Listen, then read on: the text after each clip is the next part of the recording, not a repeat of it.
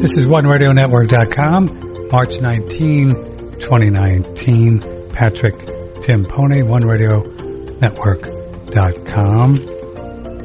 We're going to put on our tinfoil hat tomorrow and talk to Richard Grove. Pretty curious, very interesting fellow. We'll talk about big picture, the people that kind of run the world. I think you'll find it fun. He's a big fan of Carol Quigley's work, Tragedy and Hope,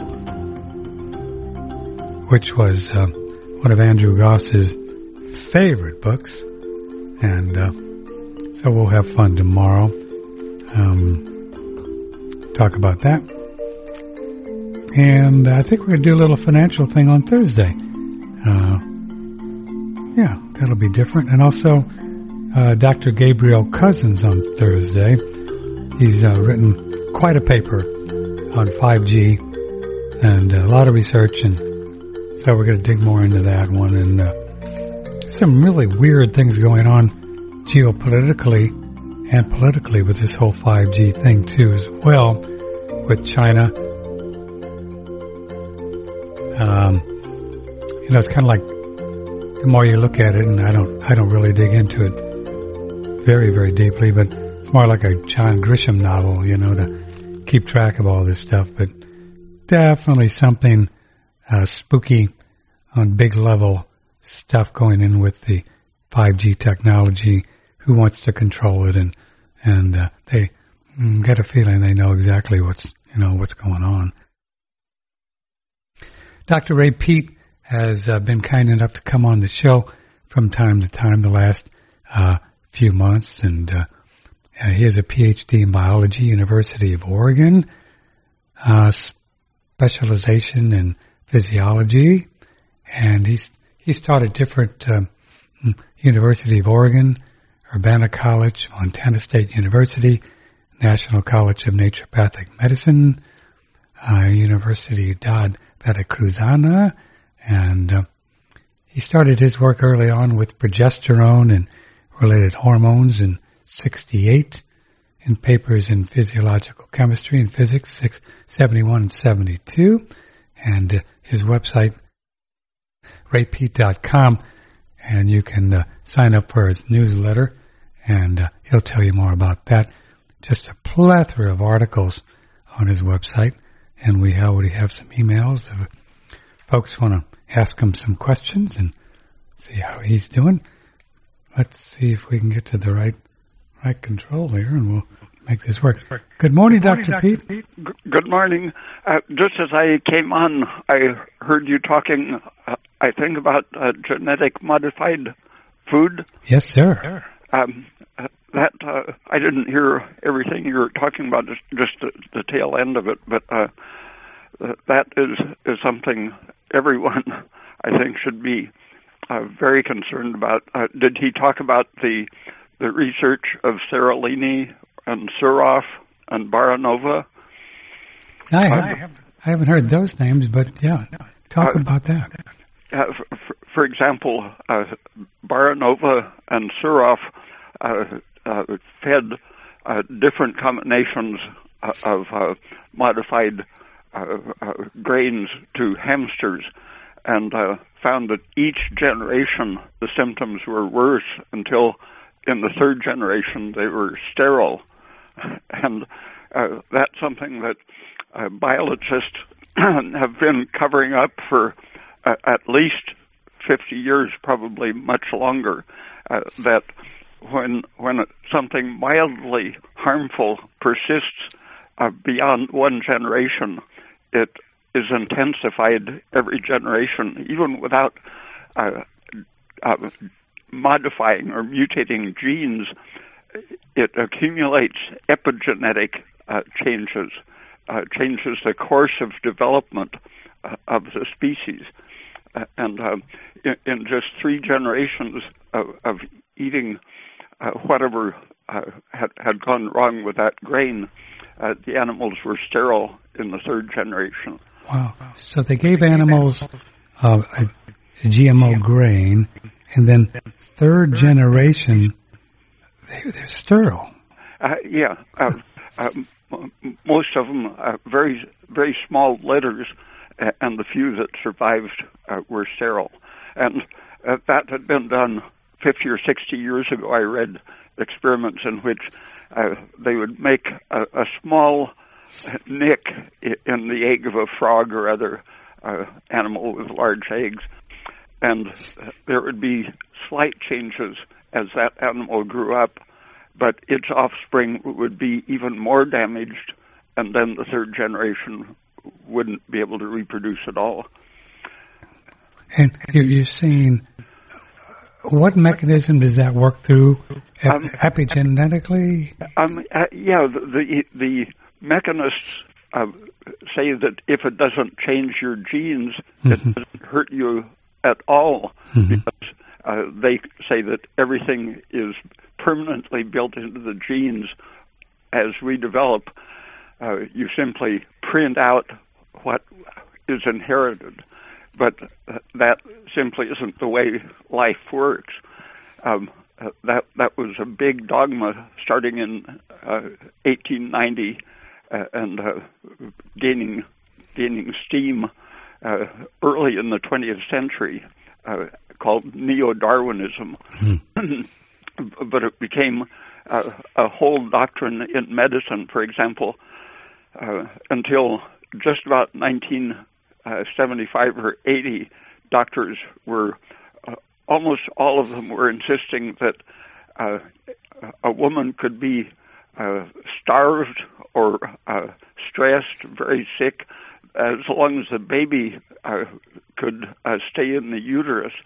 It wasn't going to be affected at all by anything that happened to the health of the mother.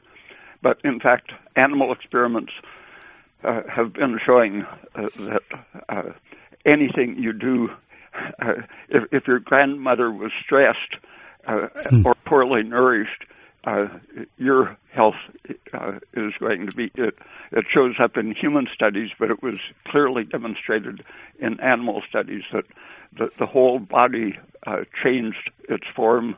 The brain was smaller, blood pressure was higher, everything was a little damaged for generations after a serious stress. And that was based on the idea of a permanent kind of a gene that doesn't change? It applies, for example, carbon groups, methyl groups, are attached to the ordinary DNA chains so that they react differently with the rest of the organism. The organism can't see them when they're covered up with this methyl group. And so then we know then with ongoing dietary and lifestyle things, but then these genes do express themselves differently. Everything is constantly being checked against what's going on elsewhere in the organism and its environment. And so we're constantly being changed. Our genes are constantly being expressed according to the present situation. So the whole doctrine of immutable genes, except when they're mutated, that was a fantasy that was imposed for political reasons. So this could be used for a positive idea. Oh yeah, it has the opposite implications. When the 1960 group in Berkeley started experimenting with giving very interesting situations to their lab animals, playgrounds instead of little boxes to live in. And the offspring learned better. The parents grew up happier, slightly bigger, and more intelligent, but the offspring were still more intelligent. The third generation had bigger brains than had ever been measured before. And similar things in chickens. They didn't have playgrounds to entertain them and develop their brains, but they found that adding an amino acid or glucose to the egg, punching a hole in it, and just putting some sugar in the egg when the chicken's brain normally had reached its peak development, the brain went on developing if it was simply provided more glucose. And the chickens were born more intelligent than chickens had ever been, with bigger brains. So to mom and dad's listening, the more things we can do in utero and afterwards for the kids, they can actually get stronger. To keep the blood supply and all the nutrients and oxygen and sugar going to the developing baby. Mm-hmm. Yeah. What anything in particular that you have been top of mind for you since we talked about a month ago? Anything pop up? For years I've been noticing that drugs and nutritional supplements and foods and cosmetics are being modified for the manufacturer's ease with silicon dioxide powder. And I've finally decided to bring together some concrete information about that. And everything you look at, from genetically modified food to the things they put in our food, everything is having that kind of an epigenetic effect, changing us every time we eat it, but staying in the tissues. People, when they reproduce, are having modified reproductive cells that are effective, starting out earlier and earlier each generation. So you mentioned silicon dioxide. It's in a lot of stuff. Is this something we do definitely want to keep out of our bodies? I don't buy any supplement that contains silicon particulate matter such as titanium dioxide or silicon dioxide. Yeah. It's curious. Most of the sulfur that's out there that's sold, the pure MSM, they all have this silicon dioxide. The one that we promote does not. I wonder why they use it. I've talked to a few of the people that produce the products with it, and they've simply been sold on the idea that it makes the product easier to manufacture and package. It's a lubricant. And people fairly often ask me, how safe is Teflon? And even though if you're careful with Teflon, it's no big problem, but everyone in the country has some of the monomer precursors that are used in making Teflon in their tissues.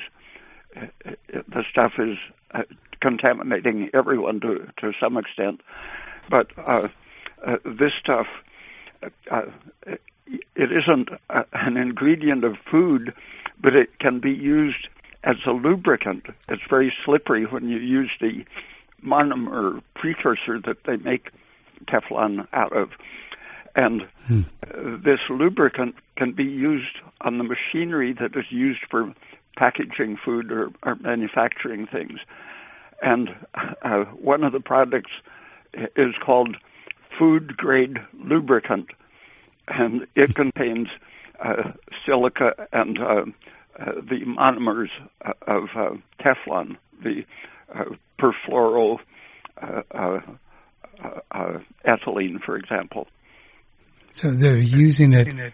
I think Dr. Bob Marshall talked about it years ago. They were using it to facilitate getting the into capsules and stuff like that into the machines. And they don't have to mention it in the ingredients when it's used as a processing aid, the FDA calls it. So we don't even see on the label things that are actually industrially being added. And what does the silicon dioxide, Dr. Peat, do in the body? What's it do? The size of the particle determines the effect. people for 100 years have been saying that it's the natural crystalline fiber of asbestos that made it carcinogenic.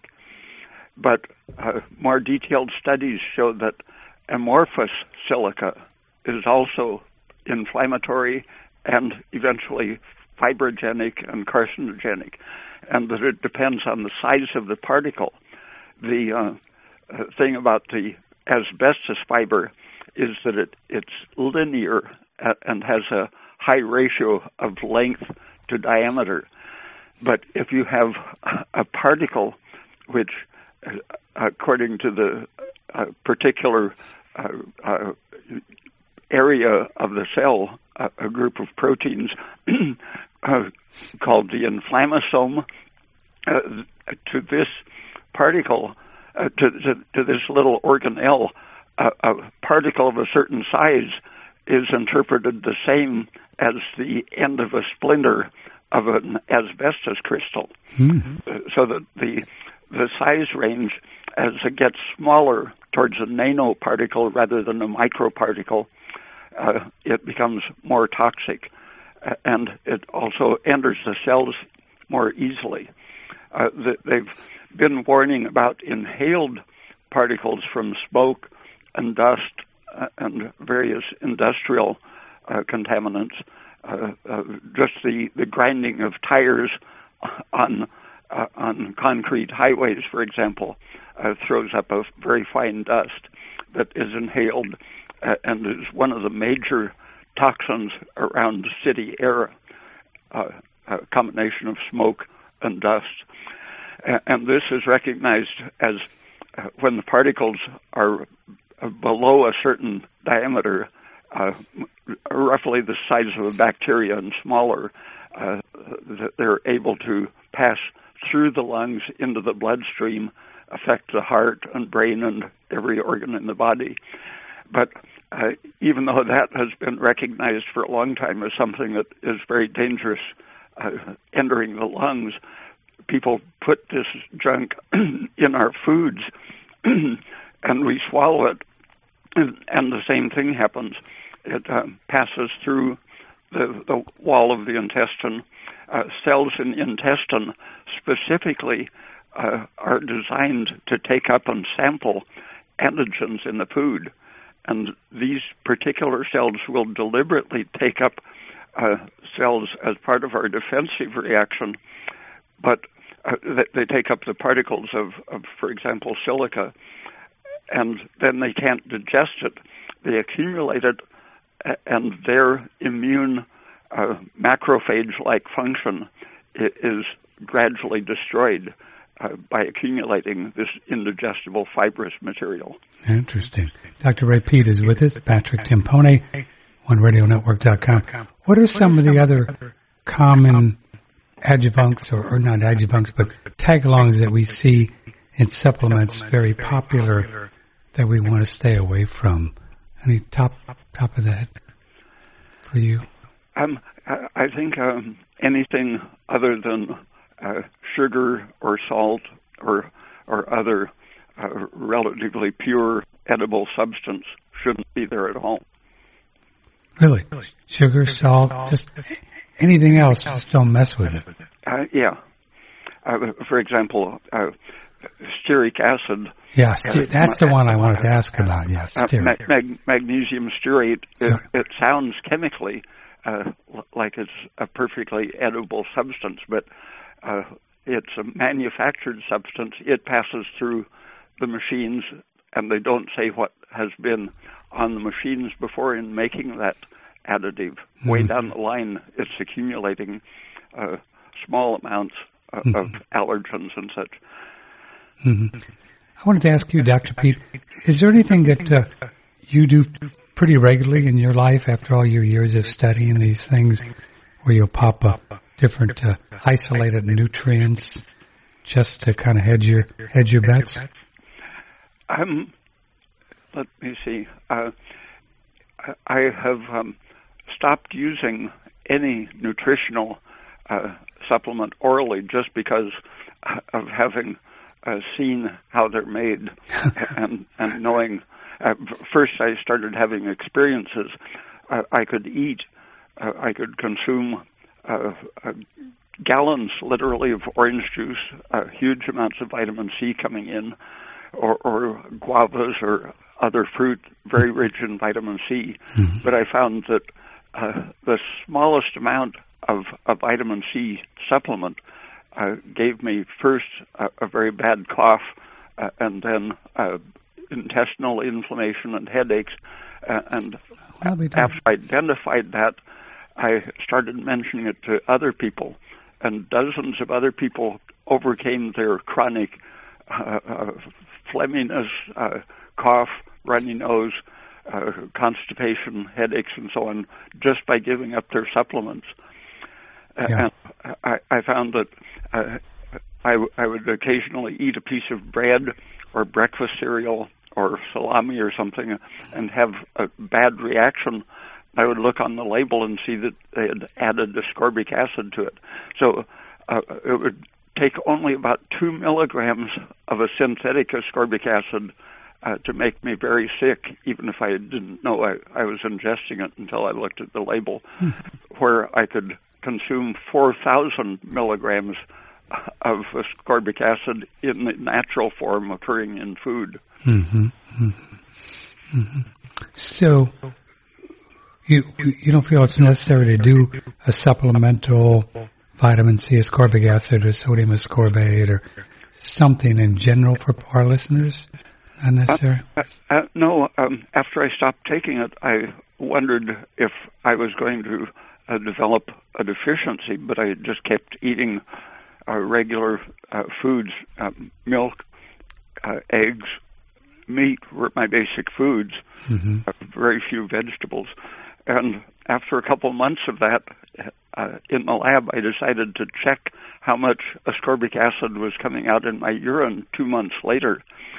And I found I was putting out between 1,000 and 2,000 milligrams in my urine every day. Huge amounts couldn't have been stored for that long. So what was happening was I was extracting vitamin C from meat and milk even. And the nutrition charts usually show meat as having very little ascorbic acid, which technically it does, but that is a clue to what ascorbic acid is doing in our tissues. It isn't, very, very little of it is present in the form of ascorbic acid, but the same molecule in the oxidized form is roughly 8 times more concentrated in the cells than outside the cells. And in the cells, ascorbic acid is an oxidant, an essential oxidant, for example, for forming the properly folded proteins that the cell is manufacturing. So the whole misinterpretation of where we're getting our vitamin C was confused because it's really turning into dehydroascorbate in the body anyway, and that's what we're getting in things like meat, eggs, and milk. Mm-hmm. Curious. Here's an email for you. I enjoyed your recent shows with Dr. Peat. I hope he keeps coming back on. I started eating chicken necks, carrot salads, and oranges to help my thyroid, and I'm feeling warmer, a little bit more energy. Can you please ask him the following? How does canned milk compare to fresh milk in terms of nutritional value? And is goat milk and goat cheese good sources of calcium and protein? I don't tolerate cow's milk very well. The cheeses are great sources of most nutrients. They're like milk, they're deficient in iron, but they're extremely good for calcium, magnesium, B vitamins, vitamin C, and so on. And canned milk has always been recognized to be a little lower in vitamin C and slightly lower in some of the B vitamins. But the main concern historically was that the soldering of the cans involved lead, and I think finally 20 or 30 years ago that was corrected, but it's good to be alert to how the cans are made. Cans sometimes aren't properly lined, and the metal will oxidize the food, or there will be contaminants from putting a liner. For example, an estrogenic plastic has been used sometimes as liners.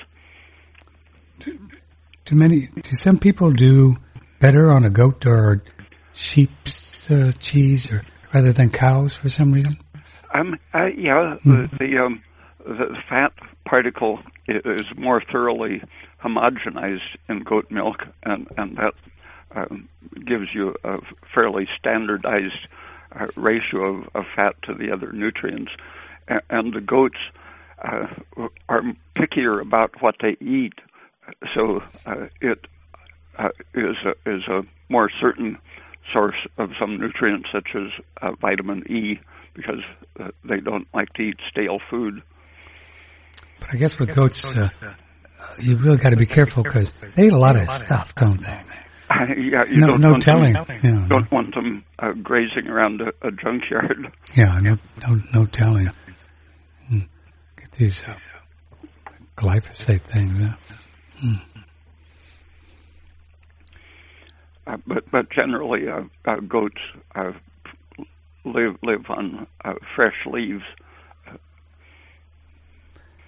Grace writes in, Dr. Peat recommends thyroid supplementation for anyone over 30. Theoretically, would this be on a daily basis, continually, and how much, till death do us part?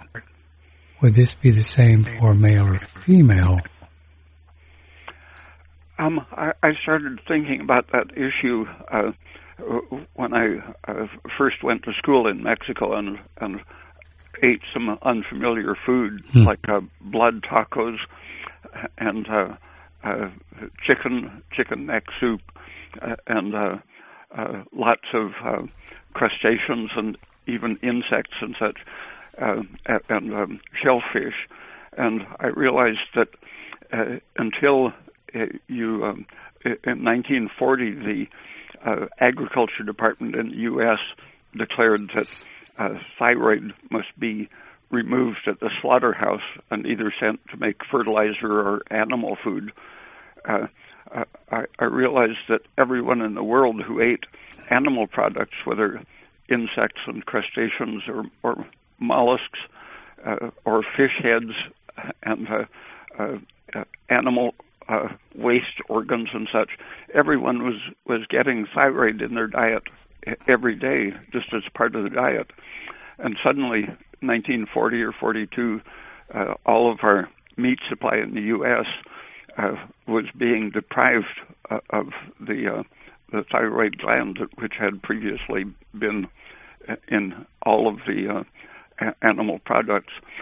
Milk became one of the rare sources of thyroid hormone. The mother is always putting her hormones into the milk, so progesterone and thyroid are slightly provided. For example, after 3 Mile Island, the women who were breathing the isotopes leaking out of the nuclear reactor, there were no thyroid deficient babies identified, where they expected the radiation to have damaged some of the babies' thyroids. But while they were being breastfed, there were no thyroid deficient babies because the milk was providing it. When they stopped nursing them, or if they hadn't been nursed at all, those were the ones who developed thyroid disease. So milk, for a baby at least, is a very important source of the hormones. Leroy says, I've heard Mr. Peat on your show talk about the benefits of some fish and even shellfish. Is there not a concern with mercury consuming fish? Yeah, except that all of the food is now getting mercury in it. Smoke circulates around the world, carrying a lot of mercury right over the continent. And studies of the mercury content of kids found that the brightest ones had the highest mercury content, showing that if they're well nourished, the mercury can pass through them. Hans Selye did experiments poisoning animals with so much mercury that their kidneys were very, very seriously damaged. They had big white spots on them as the cells were dying. But then he gave them a good dose of vitamin C combined with the same amount of mercury, and showed that their kidneys looked perfectly normal. And he showed that the mercury was being reduced to a non-toxic form that was able to pass through the body without sticking to the brain and so on. Just with the proper nutrients. Yeah, a good balance of oxidizing and reducing substances. So the body just knows how to get rid of it. Yeah, and the mostly unidentified molecules such as flavonoids in fruits and vegetables, and some in the animals that have eaten them in the milk and so on. These flavonoids are very important for tuning up the right oxidative balance of cells, like vitamin C, functioning as an oxidant in cells to keep the process of oxygen energy metabolism running. Mm-hmm. Let's see. Glenda, I've been doing this research on grains and wondering if I soak my grains, organic, of course, for 24 hours, it's similar to using some of the process with lye Mr. Peat talks about? Oh, no, not exactly, but it is another way of creating a more nutritious product. If the grain hasn't been killed by heating or chemical treatment, then when you wet it activates the sprouting chemistry, even if it's been ground. So the enzymes that would grow a sprout are activated in the first roughly 12 to 24 hours, depending on temperature. Mm-hmm. And when a seed is produced, it has to store enough material to make the proteins to grow a sprout before it can start producing its own energy. And that means that it has to store either starch or oil as an energy source, and some kind of concentrated nitrogen source, because it's going to have to make quite a lot of protein to grow the sprout. And that nitrogen is stored in certain amino acids that have more nitrogen than essential. Lots of arginine, for example, and lysine, the nitrogen-rich amino acids, are packed into the seed. When you activate those enzymes, you are actually reducing the toxic proteins and starches and increasing the nutritional protein value. When it reaches a sprout state, it's more than twice as rich in protein as when it was in the seed stage. But sprouting moves it slightly in that direction, less toxic and more nutritious. And the alkali process doesn't activate the proteins, but it chemically reduces some of the toxins and increases the amount of niacin in the cell. Mm-hmm. And you would do that, you'd have to cook it, I guess. What do they cook it for an hour with a little lye, and then they let it soak for about, 10 hours or so? Oh, I don't think they usually do it that long. They can send it to the mill the next morning if they cook it. I guess it's commonly left to soak for overnight. But we could do that at home too, right? Yeah. Mm-hmm. So we would just cook it for an hour and then let it soak for a while? You cook it until it swells up and the husk comes off the seed. Okay. Let's get a phone call here. Good morning. Who's this? You're on the air with Ray Peat. Hi, Patrick. This is Mike in Chattanooga. Hello, Mike. Go ahead. You're on the air. A couple questions for Dr. Ray Peat, okay? Okay. First one is, I'm taking Armour Thyroid, and I'm taking 10 a day, and I don't feel any kind of pulse change or heating or anything. And my lab report says I'm in, when they check my 3T3 and everything, all my lab work for thyroid back within the range. But yet, I'm taking Armour Thyroid, that many, and yet no change. How much are you taking? 10 a day of the Armour Thyroid, 30 milligrams, and then I go and I'll take granulars to equal the same amount, That's a lot. Broda Barnes, who was one of the pioneers in thyroid therapy, he did a PhD in physiology as well as his MD degree, and he actually did research through Eastern Europe on hypothyroidism and its consequences, and he found that the low thyroid regions had both high rates of cancer, especially breast cancer, and heart disease.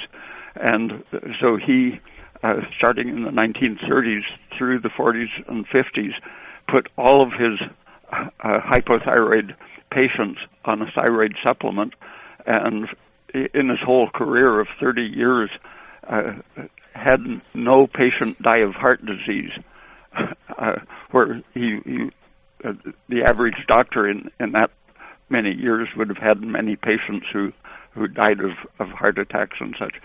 And his average dose was 120 milligrams of Armour Thyroid. Okay, so that would be 4, 5, of these. These are actually, I think, 33 milligrams, but they are. So 3 of them, 99. Wonder if the American version that I'm getting, there's something weak in it, and it's like it's not activating my thyroid. Is what I'm saying, Dr. Peat. It's like when you take 10. For some people, they can take one of them, and boy, it really helps them. But with me, no movement whatsoever.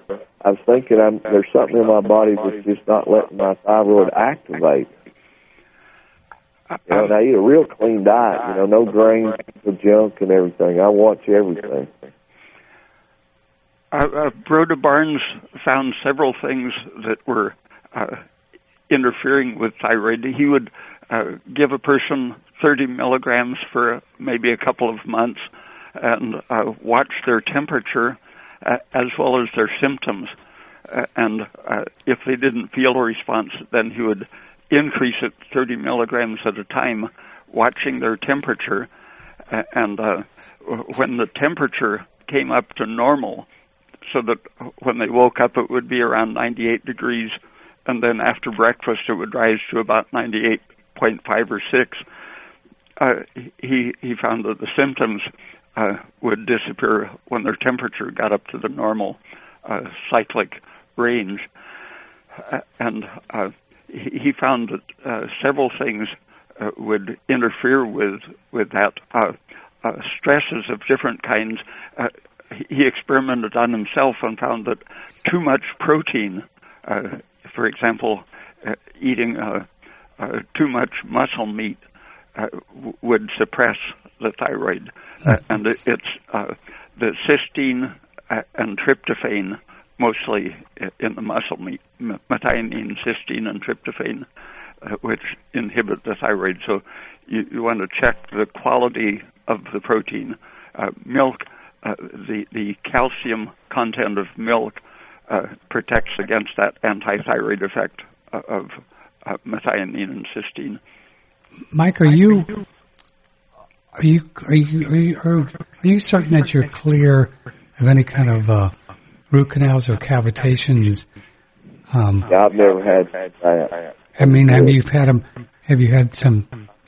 checked out? My dental is I don't have any root canals, no problem with that. But I mean, have you had it checked out with a good X-ray? Well, yes, I keep up with all that. So my teeth are in real good shape.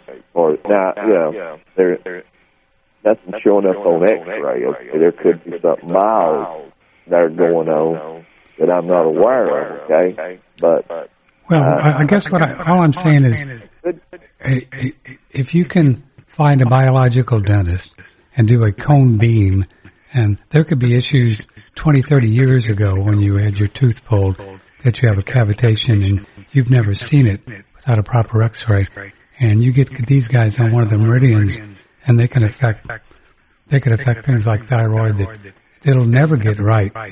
I mean, it's worth exploring. Yes, sir. All right. Underlying infection that puts a stress on the body, like Dr. Peat's saying. What's that? Stress in different levels like that will cause these problems. Sure, of course. Yeah, have you checked your pulse rate? Does it increase at all? I check it all the time, and it tries to stay around 58 to 60. And sometimes it will jump up. I've had it jump up to 84 at rest.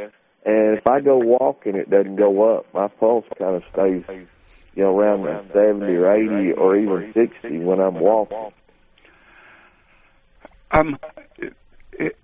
Some people have stored enough of the polyunsaturated fats in their tissues that it can take 6 months or more of the average dose of thyroid before their tissue starts responding.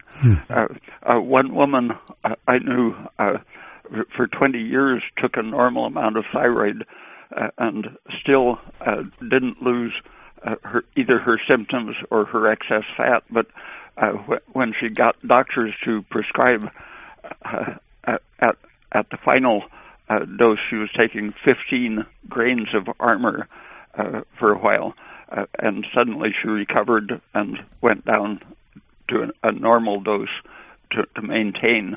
But sometimes it takes a temporary large dose to get the system going. Sure. Stay right there, Dr. Patrick. Thanks, Mike, for the call. Hope that's helpful. Patrick Timpone, OneRadioNetwork.com with Dr. Ray Peat. We'll continue. We have lots of emails for him this morning. A lot of folks, they say, well, yeah, I don't really have any problems in my mouth, no root canals and no cavitations, but then if you really talk to them, they've never really had them tested properly. It's really important, and as I said, you could get we all had our different wisdom teeth pulled out 20, 30, 40 years ago.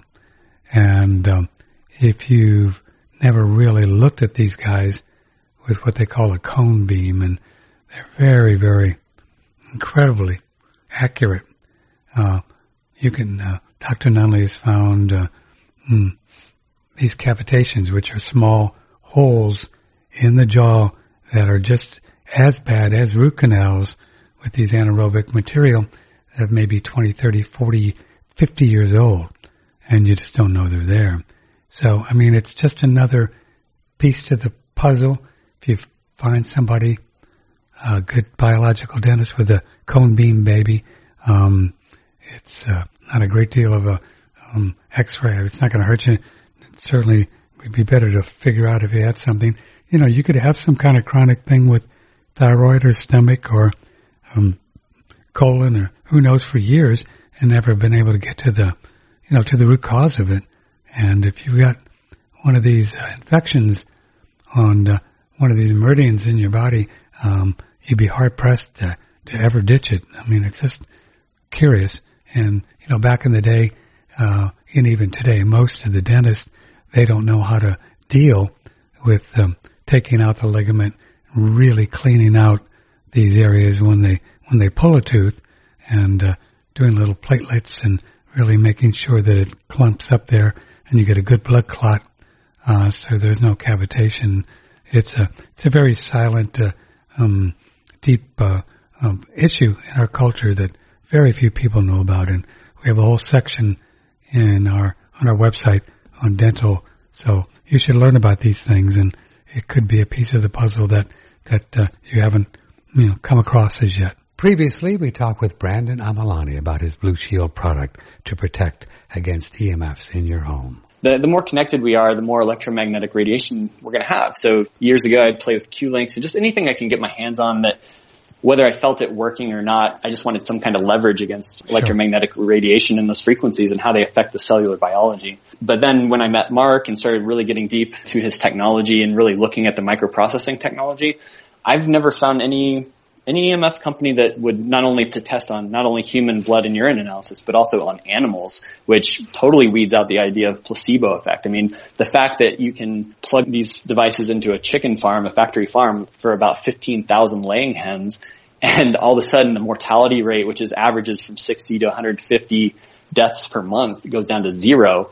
I mean, it's pretty profound that a little device, a little energy device, could actually create such a harmony and balance within the environment to where claustrophobic chickens that are crammed in together actually get along better and actually feel better, and the biological markers are improved over that 1-year study. There's quite a bit of science with this Blue Shield product. You can see the ad on the front page.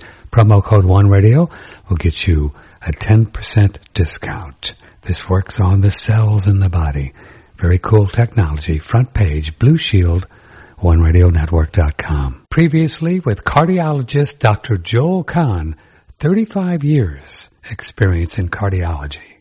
On your commercial break, you hit a hot button because I'm a giant fan of infrared sauna and the cardiac benefits. Tell us about why you like these saunas for the heart. What does it do? In Japan, it's a traditional therapy of heart disease to even sick heart patients to sit for 15 or 20 minutes in an infrared sauna, then lie down and rest and hydrate for about half an hour.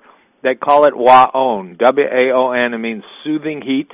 And they've done research studies, like 30 of them in humans. Anti-ages your arteries and improves the strength of your heart, and it may actually prolong survival in sick heart patients. Anybody can just, again, go to the internet, read about infrared sauna heart disease, or put my name there because I've written many articles about it. Now there's data coming out of Sweden and Finland because they've published some amazing data. The number of times a week you're in a sauna, number of minutes each time, you can just track out how long you're going to live. So very powerful therapy by being in, my favorite is an infrared sauna. Well, I don't know about you, but if the heart muscles and the arteries are happy, things are good. Very important. We promote the Relax Far Infrared Sauna. Special price, not in print, $9.95, delivered continental U.S. Get your heart and keep your heart and arteries in fine shape by using the Relax Far Infrared Sauna. Email me for the special price, Patrick at OneRadioNetwork.com. Okay, March 19th. Having a good time talking with Dr. Ray Peat. Dr. Peat, thanks for being here again. We really enjoy talking to you. What are some good things, speaking about the heart, that our listeners can do for these actual heart muscles? You know, the atherosclerosis is one thing, but the actual heart muscle and a lot of the heart incidences are really, I understand, myocardial infarctions, right, where the heart muscles give up or get sick or infected. What are some good and bad things we can do for the heart muscle itself? Inflammation is the worst thing for the heart and the arteries. The hardening of the arteries starts with inflammation, and the polyunsaturated fats are the key to the inflammatory process. The prostaglandins amplify any little problem, lack of oxygen, overstress, irritants such as inhaled microparticles that get into the bloodstream. Whatever starts the inflammation, then the polyunsaturated fat conversion to prostaglandins amplifies that and leads to the trapping of a combination of fatty acid and cholesterol. It isn't the pure cholesterol that causes the problem, it's the accumulated fatty acid ester of the cholesterol that causes problems in the brain and heart. And in animal experiments, a thyroid supplement can, for example, they would produce an enlarged fibrous heart in animals by constricting an artery. And when they had a large fibrotic heart, they found that a T3 supplement of active thyroid hormone would energize the heart so that it could clear out and reverse that excess collagen accumulation. Interesting. Brett Barnes found that all of the heart diseases were essentially prevented when he kept them on the right amount of thyroid for their whole life. The T3 or the combo doc? He always used only the Armour thyroid. T3 hadn't been identified when he started his career, and then the industry synthesizing thyroxine convinced all the doctors in the country that Armour thyroid was unscientific because it contained this mixture of substances. The industry wanted to sell a pure substance, and so they used various marketing tricks to convince doctors that thyroxine was the same, but it wasn't. It definitely works in healthy young men the same way that natural thyroid works, but in a person under stress, aging, or simply having female hormones, the T3 isn't produced from thyroxine at an adequate rate. And so the Armour thyroid provided some of the T3 that everyone needs during stress. And when you've accumulated the polyunsaturated fats and produce the prostaglandins, then you don't activate your own tissues. The fats interfere with the use of glucose to activate thyroxine and turn it into T3. So as we accumulate the esters of cholesterol and polyunsaturated fats in our tissue and other fat stores, these progressively block the effects of the thyroid hormone, not only directly blocking the formation of the hormone, but all of the effects that the hormone should be having are blocked when you progressively accumulate these unsaturated fats. Oh, poopers. Can Mr. Peat offer some recommendations on how to remove lipofuscin accumulation, a.k.a. age spots, from the surface of the skin on the face? Yeah, I saw people, when I first started experimenting with progesterone, I saw a woman who had just gone on an estrogen supplement. She hadn't looked bad at the age of 45, but after 6 months taking an estrogen supplement, she had brown age spots all over her arms and face. And within just 2 or 3 weeks of using progesterone, those had disappeared. It was apparently some very great sensitivity to an estrogen excess that was balanced by the progesterone. But in the brain, it's been demonstrated that our cells can remove the spots of lipofuscin. And one experiment was demonstrating that vitamin E can activate the removal, but in that experiment, they were dissolving the vitamin E in ethanol, and they found that the very small amount of ethanol traveling along with the vitamin E was improving the action of the vitamin E. The ethanol at that tiny concentration was acting as an antioxidant, activating the body's ability to remove the lipofuscin. Vitamin E with a little bit of ethanol.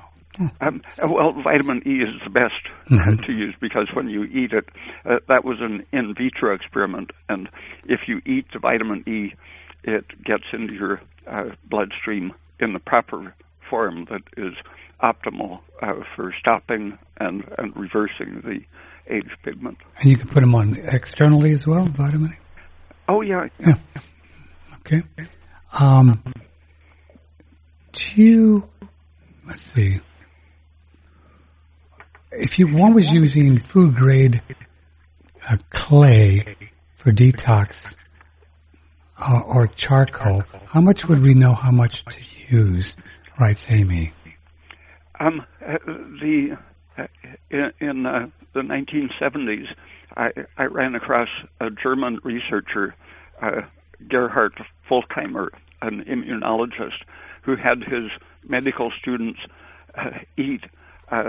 He used starch particles of different diameters, from 10 times as big as a red blood cell down to microscopic particles just big enough to see under a high-powered microscope.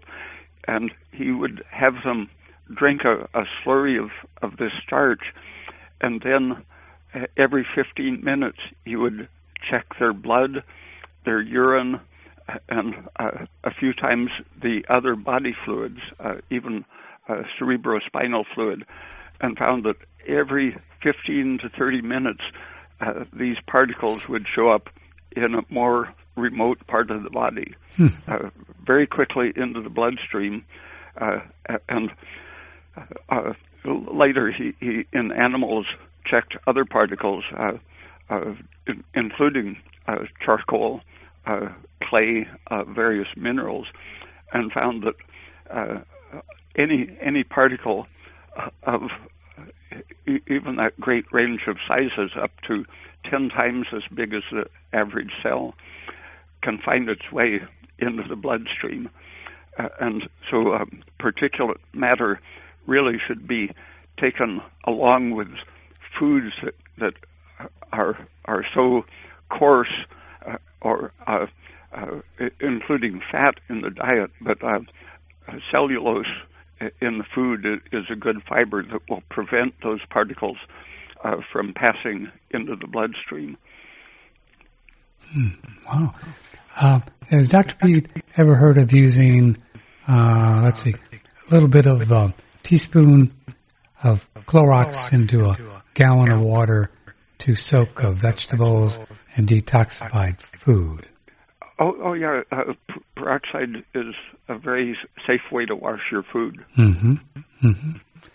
Yeah, we used to have a salsa company, and we would use fresh cilantro, lots, and then we would make a big mixture, in a sink of a little bit of Clorox and water, and let it soak in there for about 10 minutes, and it would help the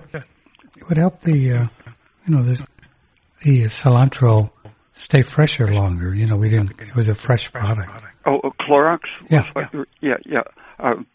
Ideally, hydrogen peroxide is the safest, but Clorox in a dilute solution does disinfect. Same thing, yeah. But then you could use the food-grade hydrogen peroxide, same way.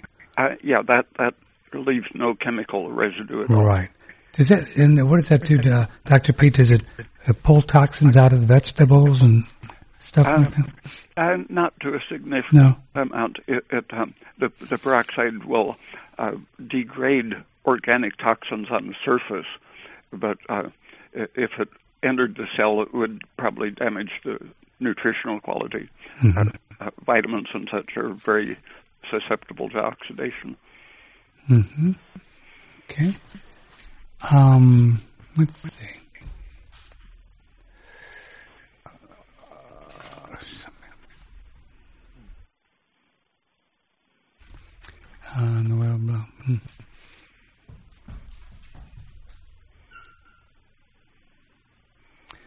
Oh, somebody from Poland just saying how much they enjoy having you on, and here's somebody that's trying to navigate her way. She tried through keto and grain-free, carb-free, and the only way, she said, is it just the best way to use trial and success to try to figure out what kind of food is working for me? It's good to know something of the chemistry of the food, but since everyone has a different, almost infinitely complex internal ecology of bacteria, everyone is going to react somewhat differently. So that if you're low in thyroid, for example, your digestion is going to be slow, and that will give bacteria a chance to live farther up in the intestine than they should. And there are some, besides making sure that your thyroid is adequate, using fibrous foods that are resistant to bacterial degradation helps to suppress and control the overgrowth of bacteria. People, I remember in the 50s there were several cases around the world, 3 or 4 cases at a time, of people who were fermenting food. They would eat rice or bread and get drunk. They were chronically intoxicated, and when they were studied, it was found that they just had yeast growing in their stomach. And when a large number of people are investigated, it turns out that the very healthiest people keep the bacteria confined to the colon, the large intestine, and a slightly stressed or sicker older person is more likely to have some in the lower ileum, where the sicker person is, the farther up the intestine the bacteria invade until bacteria and yeast can live in the stomach and even the mouth. But if you use the slightly antiseptic resistant foods, raw carrots are an example. The carrot, to live in the earth, has to resist lots of organisms, can't mold very easily or rot with bacteria, so it has antiseptics in it. And so when you eat a carrot, you're disinfecting your bowel fairly efficiently. Several other foods, the bran of wheat, for example, is very resistant, although the starch will support bacterial growth. Good cellulose fiber, such as in wheat bran or in carrot itself, helps to sort of sweep out the intestine while slightly disinfecting it. Do you still do your little carrot salad thing? What's the recipe for that, if I remember? The carrot itself, if it's shredded and given a dressing with a little bit of olive oil or coconut oil and vinegar, and salting it to taste, the carrot, being indigestible, carries the oil and vinegar, which are both fungicidal and bactericidal, through the intestine. So the oil, vinegar, and carrot combine to make a very broad spectrum antiseptic for the intestine. Oh, that's cool. You know, with all this talk about not too much, not enough stomach acid or too much, does the hydrochloric acid in the stomach, is it actually working on digestion, or is it mostly just keeping things, bacteria from overgrowing in the stomach? Both of those. Both? But when some experimenters put the proper amount of stomach acid and enzymes together in a bottle, nothing much happened. But when they passed that into a piece of intestine, they put the intestine in formaldehyde to fix it, so it was definitely not living material, but it was the anatomy, the fuzzy lining of the intestine, combined with the enzymes and acid of the stomach. Then the digestion went ahead. So it isn't just the enzyme and acid, but it requires the exact anatomy of the digestive system before the enzymes fully work. So, and that exact anatomy is what? How do we figure? Would we figure that out to a supplement? The lining of the intestine has little projections, and on those projections there are micro projections, and the digestive enzymes lie down on the surface of the cells, and the digestion happens right at the surface, so that the protein isn't digested out in the bulk phase, but right at the surface where it's contacting the intestine. And can folks work with that with just taking extra hydrochloric acid, or do they need to do something with that? The drugstores used to sell dilute hydrochloric acid and a glass straw so that you could drink it somewhat bypassing your teeth, which it would destroy. But the people who are deficient in hydrochloric acid are simply malnourished and low thyroid. You need production of carbon dioxide, which requires thyroid. The carbon dioxide is the source of the acidification for making hydrochloric acid. And without adequate oxygen metabolism governed by thyroid, you don't make stomach acid. And with the thyroid working properly, then you can make the acid. So a lot of this reflux stuff could all be tied back to the thyroid. Yeah, and the reflux is a matter of a combination of irritation, mostly from bacteria and undigested food, lower in the intestine, combined with the low energy of hypothyroidism, so that when your blood sugar decreases at bedtime, the irritation, instead of causing normal head to rear, top to bottom peristalsis, the irritation in the intestine sends waves of peristalsis backward up the intestine through the stomach into the esophagus. Walter Alvarez, a famous enterologist in the 1920s, had his medical students put some club moss spores, which are very visible under the microscope, had them put them in their rectums, and about, I think it was 10 or 15% of his students found those spores in their mouth in the morning, showing that they had reverse peristalsis during the night. Wow. So if that was happening for some folks, which I suspect is at night, what are some things they can do to turn that around so it doesn't back up? Everything that keeps your blood sugar from falling too low at night, and thyroid and the other hormones are essential, but good nutrition, nothing that lowers your blood sugar too extremely, like a heavy protein meal at bedtime will drive up the insulin and lower the blood sugar, so that you get these intense symptoms at night.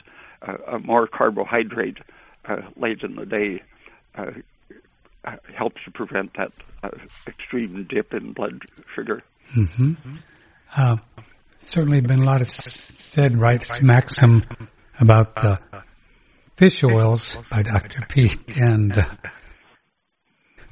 of course he said there's still lots and lots and lots of doctors that are prescribing these fish oils, and they claim that they've been very helpful for their patients to reduce inflammation, joint pain, cardiac inflammation, and things like that. How can Dr. Peat explain how some people have a good experience with this? For about 6 months, you do get very good anti-inflammatory effect. Some researchers found that by the time fish oil reaches your bloodstream, it is already oxidized, and these free radical oxidizing fragments attack the blood cells and have an anti-inflammatory but also immunosuppressive effect for about the first 6 months after you use it. And then if you keep doing it, the anti-inflammatory pro-oxidative effect tends to dominate. And if you look at the brain composition of a newborn baby, they're starting to say that babies are all born deficient in essential fatty acids, but that's a normal protection of the developing brain. It makes its own unsaturated fats out of the sugar that gets through the placenta.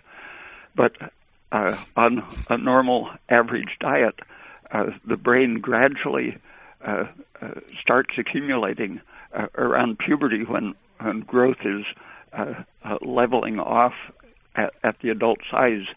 As soon as the body stops enlarging and diluting that PUFA in our diet, it starts showing a rapid accumulation in the brain. The percentage of PUFA in the brain increases steadily starting at the age of 20 and it is very high in old age.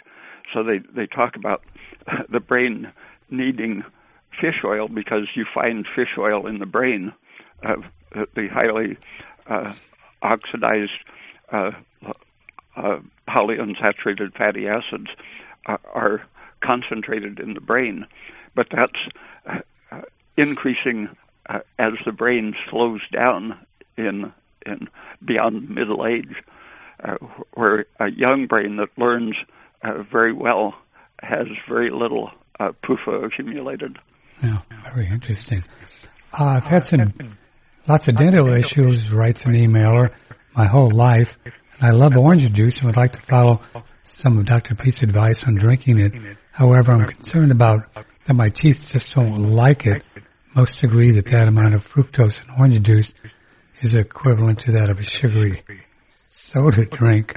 Is there a way around this? Fructose really is in some ways better than glucose as our energy supply, but because it doesn't drive the insulin secretion, cells can take it up without insulin. And so in the experiments, they feed a basic diet, often giving 6% of PUFA in the diet, plus an excess of fructose. And that's perfectly designed to make the PUFA more active, and then they blame it on the fructose. But it's a combination of more unsaturated fat than the organism can deal with when you're giving it too many calories in the easily assimilated fructose form. But ordinarily we can make any triply or multiply oxidized unsaturated fatty acids right out of fructose and glucose. So if we deprive ourselves as far as we can of PUFA, then our sugars will be handled properly to make the omega-9 series, which are anti-inflammatory, anti-degenerative fatty acids, versus the N-6 and N-3, which are unstable. If one was eating a generous amount of fruit, because people seem to do well with it, would there be a fasting blood sugar, Dr. Peat, that one would want to look at in the morning with, the pinprick to kind of keep tabs on where you'd want to be? If your stress hormones aren't exaggerated during the night, if your blood sugar is stable just because your thyroid is good and you didn't overeat protein at bedtime, then your stress hormones rise only slightly during the night. The longer the night, the more we are likely to use up our stored sugar. And when that sugar is used up, then cortisol and adrenaline rise in the morning. And that will give you a higher morning glucose. So if you're eating enough fruit, milk and orange juice, for example, are very stabilizing. That will keep your morning cortisol to a minimum so that your morning blood sugar isn't going to have that surge around dawn. Is there something we can do at night to lower the cortisol for folks that have a hard time sleeping? Cortisol level gets too high. The fibrous diet is one of the very effective things because irritation in the intestine it escapes our control when our blood sugar dips, and so you don't notice that your intestine is at all irritated during the daytime. But when the blood sugar falls, then we, in effect, are having an allergic reaction to any irritating thing in the intestine. So a thing like some kind of mild fibrous food in the afternoon protects against that irritation. Aspirin late in the day or at bedtime reduces some of the amplification of the irritation. And having some carbohydrate like orange juice or milk with sugar right at bedtime helps to maintain sleep and reduce the cortisol rise during the night. And what kind of fibrous foods would you try in the afternoon? Carrot salad, for example. Oh, carrot salad. Cooked mushrooms are another for a variety. Cooked bamboo shoots. You can make some interesting dishes with cheese and bamboo shoots. Mm-hmm. Oh, sounds good. Let's see. I don't see any apparent link to subscribe to Dr. Peat's newsletter or to buy his books. How do we go about doing this? The email address for that is Ray Peat's newsletter, all one word, at gmail.com. Ray Peat's newsletter at gmail.com. And your books generally available around Amazon and places? At the same, no. No? I tried selling them at Barnes & Noble about 20 years ago, and it was too much trouble. Yeah, I understand. Ray Peat's newsletter, gmail.com. That's the place to go. Right.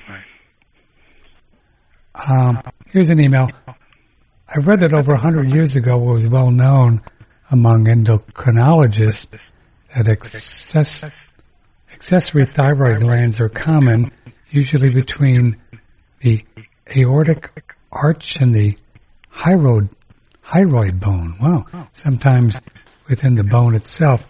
How effective are these accessory thyroids in the primary gland if the primary gland is removed?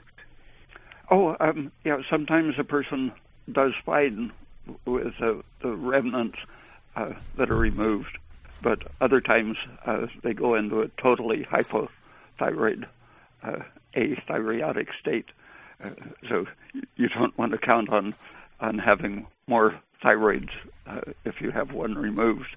And starting around the 1930s, the Cleveland Clinic, which had pioneered thyroidectomy, and they were removing more than 1,000 every year, they realized that that wasn't the right approach. And by the time George Cryle Jr. Took over, they were doing almost no thyroid surgeries, maybe a dozen a year, for only advanced cancer.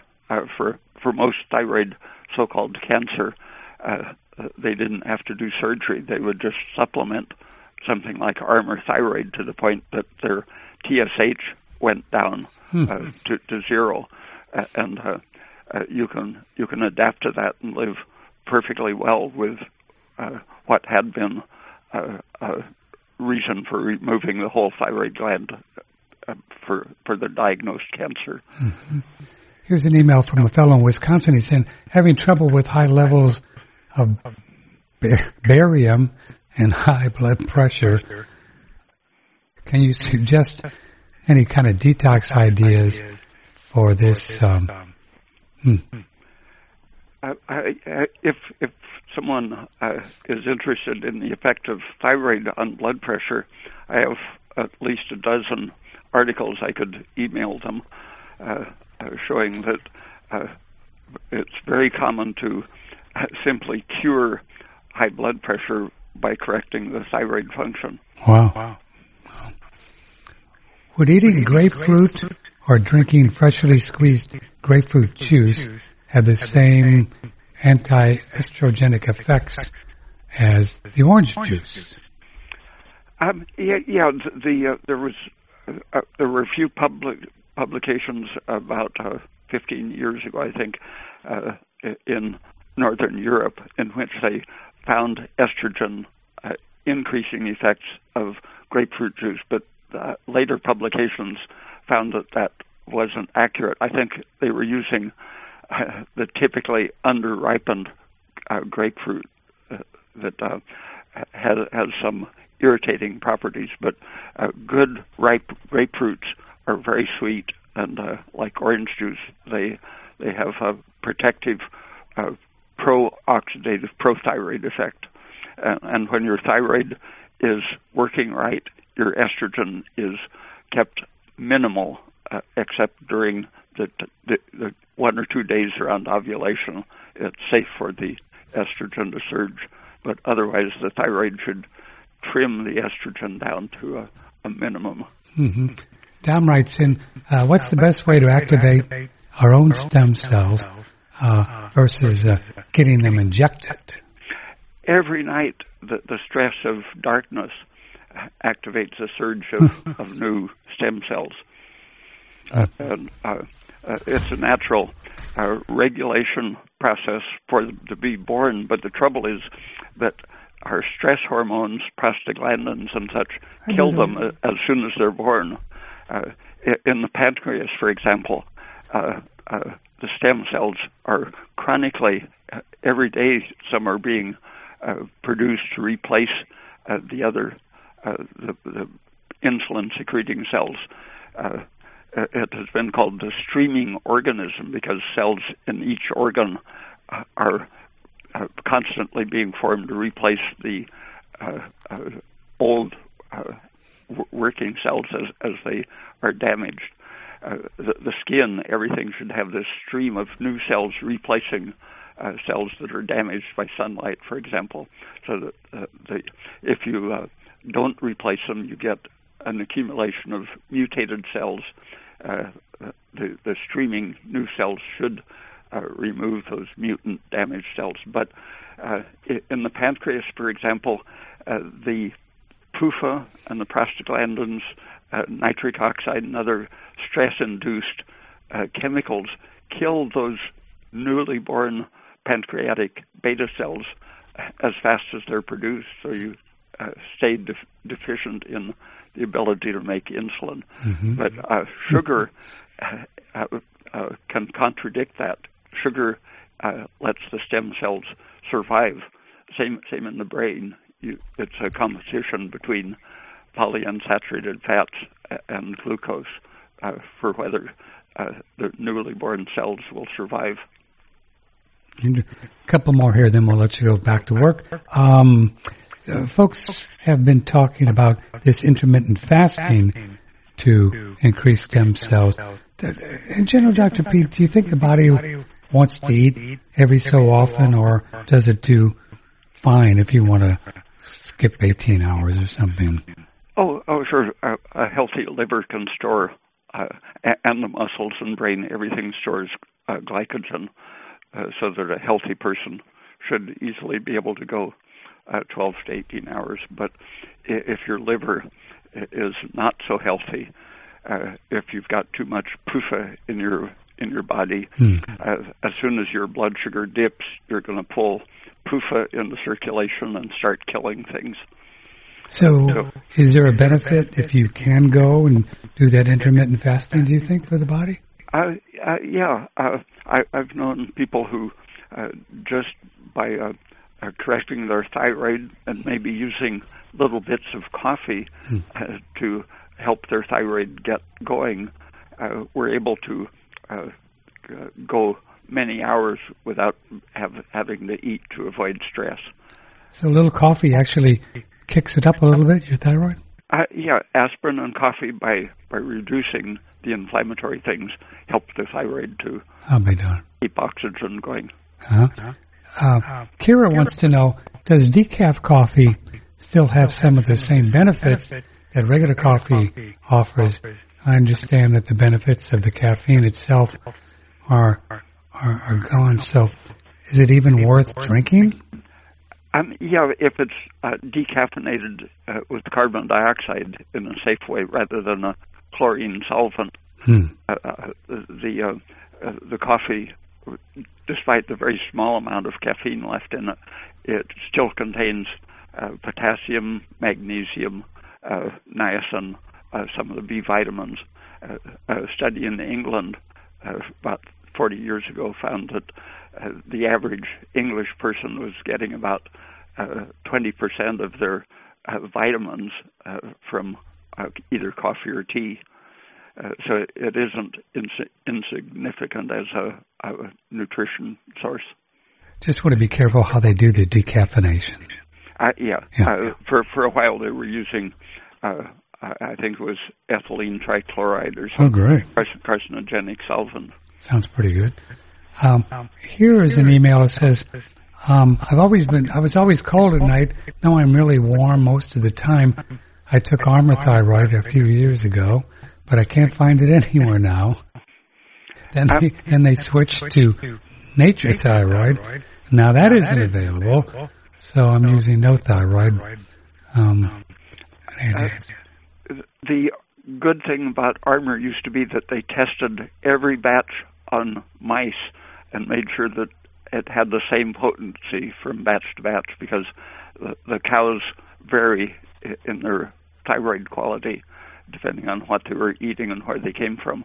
But in the 1990s, the company was sold, went through several changes of ownership, each time forgetting what they were doing to some extent. So I don't know exactly what the current availability of Armour Thyroid is. But there are products that say they're using pure beef or pork thyroid glands. So I think it's a matter of trying out different products and seeing, according to your response in pulse and temperature, whether they're working the way Armour used to. Pretty curious how the shortages that we see going on. Yeah, it's powered by the regulators.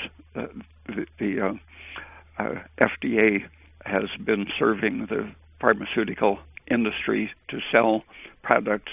They've progressively taken off more of the traditional herbal products, for example. Even quinine that was used for hundreds of years was given by the FDA to one company to monopolize so they could make more money on it.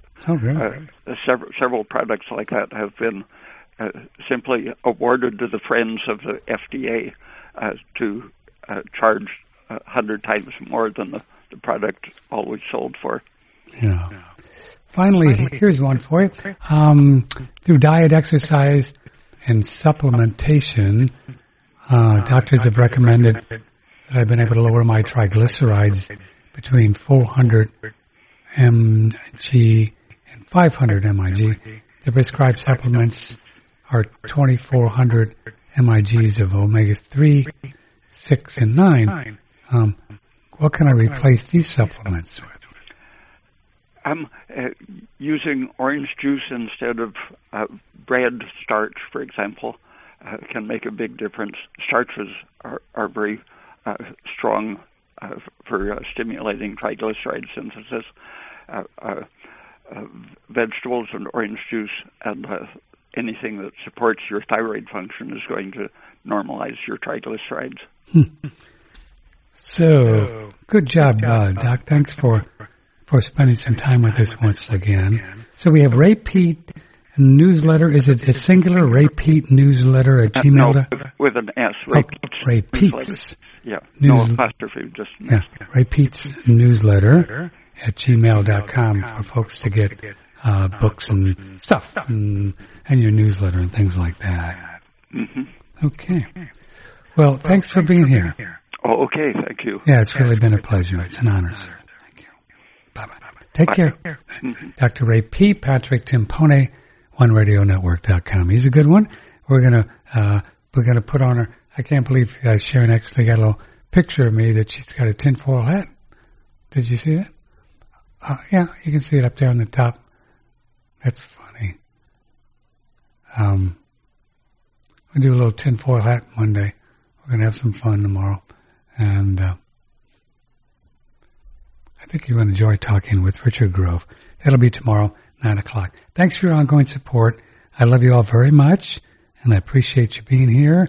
And especially, and I take very, very sincerely the idea that you'll try some of these different products that we recommend, because, and you work efficiently and effectively for your little dollars, and you want to be careful when you start trading them for stuff. And so